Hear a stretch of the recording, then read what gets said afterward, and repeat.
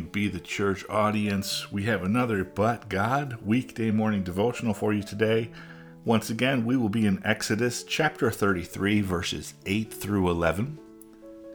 And it reads, And it came about, whenever Moses went out to the tent, that all the people would arise and stand, each at the entrance of his tent, and gaze after Moses until he entered the tent.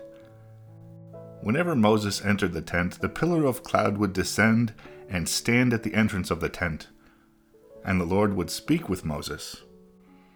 When all the people saw the pillar of cloud standing at the entrance of the tent, all the people would arise and worship, each at the entrance of his tent.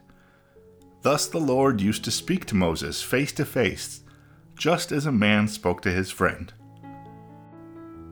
When Moses returned to the camp, his servant Joshua, the son of Nun, a young man, would not depart from the tent. Today we focus on the first part of verse 11. Thus the Lord used to speak to Moses face to face, just as a man speaks to his friend. Through Christ, we can also speak to God face to face. I touched on this a little bit on Monday. My mom so eloquently reminded me that Moses had been talking to God like this for quite some time. God, early on in the relationship with Moses, gave him a promise that came to fruition in Exodus 3 verse 12. It says, And God said, I will be with you, and this will be the sign to you that it is I who have sent you. When you have brought the people out of Egypt, you will worship God on this mountain. Thanks for reminding me of that, Mom. Therefore, because of the relationship that began all those years ago between God and Moses, and because of God being the God of truth, Moses was able to set the example that we too can follow of having a relationship and a friendship with God. Each day we get to renew a right relationship with the living God. Each day we get to talk to the living, loving, merciful, powerful, creator, and infinite God.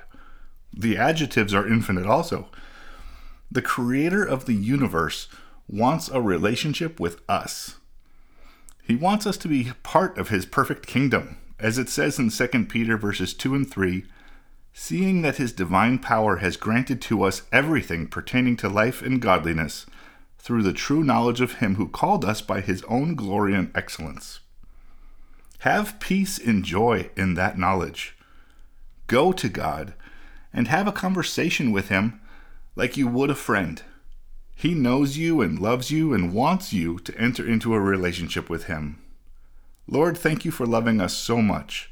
Thank you that we can have a relationship with you through Christ and his death, resurrection, and ascension.